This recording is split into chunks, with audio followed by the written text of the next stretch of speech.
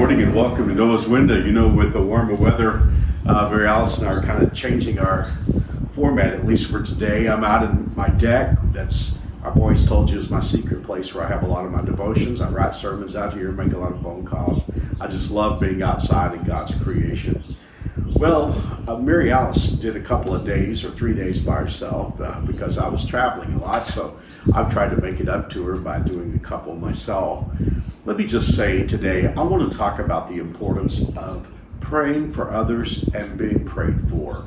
This is on my mind because I knew, looking at the schedule a few weeks back, I knew that I was going to need a lot of prayer because I was going to be in motion in a lot of places.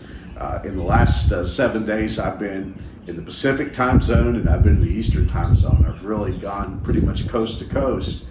For 4 or 5 days, I was out in Lake Tahoe working with pastors, mostly on the West Coast, California, Oregon, Nevada, and I had the opportunity to invest in pastors, but I also knew I was going to be really tired, and so I had asked our prayer team at New Spring if they would pray for me. And I appreciate how they pray for me all the time, but I really knew it was going to be a challenge. And the way the schedule was going to go, I was going to fly home from Tahoe on Friday, and then turn right back around Saturday morning at 5:30 and fly to Charlotte, where I would be preaching. And so I'd asked for special prayer. What I didn't know was that I was going to have a little bit of a health problem. I was going to get sick during that time, and nothing too serious, just something respiratory, but it just really kind of wiped me out.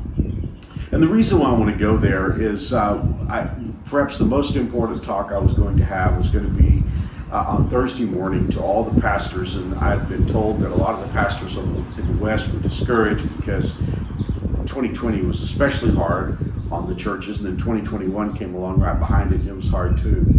So I was exhausted when I got up to speak, but then something strange happened.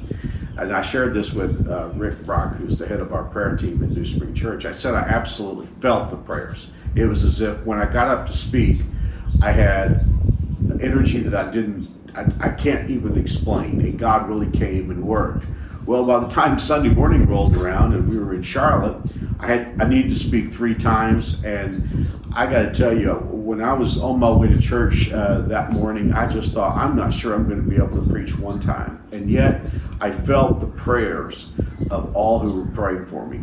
Now, I just want us all to remember how important it is to pray, because so often when we know someone who needs prayer, it's so natural, at least in the church environment, to say, well, I'll pray about that. But it's so important to follow through and really pray.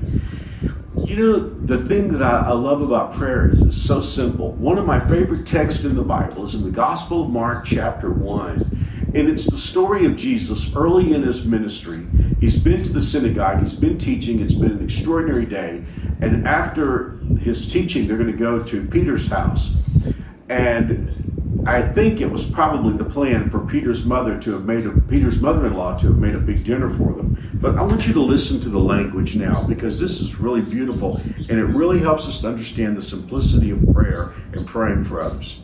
The Bible says in verse 29 of Mark 1, after Jesus left the synagogue with James and John, they went to Simon and Andrew's home. Now Simon's mother-in-law was sick in bed with a high fever. And I love this next line. They told Jesus about her right away. So he went to her bedside, took her by the hand, helped her sit up. Then the fever left her, and she prepared a meal for them. I love the simplicity of the definition of prayer there. They told Jesus about her. Well, clearly Jesus knew about her, but by the very expression of prayer, by their concern in telling Jesus, they invited Jesus into the situation to do something about her. I don't know if you're ever like me sometimes. You know, when I'm praying for somebody who I know needs prayer, I don't know exactly what to say. You know, and sometimes that can trouble me. Well, I don't know how to pray. I don't know what to pray for. But, you know, we don't have to worry about that. Prayer is as simple as telling Jesus about someone we care about.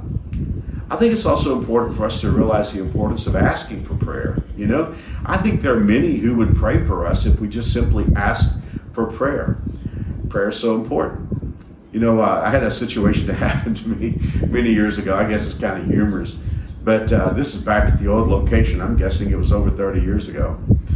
on Sunday nights, we would have a worship service, and we had a prayer meeting right before that Sunday night. So I had been over in the prayer meeting, leading the prayer meeting, but I had my microphone, my wireless microphone, already on.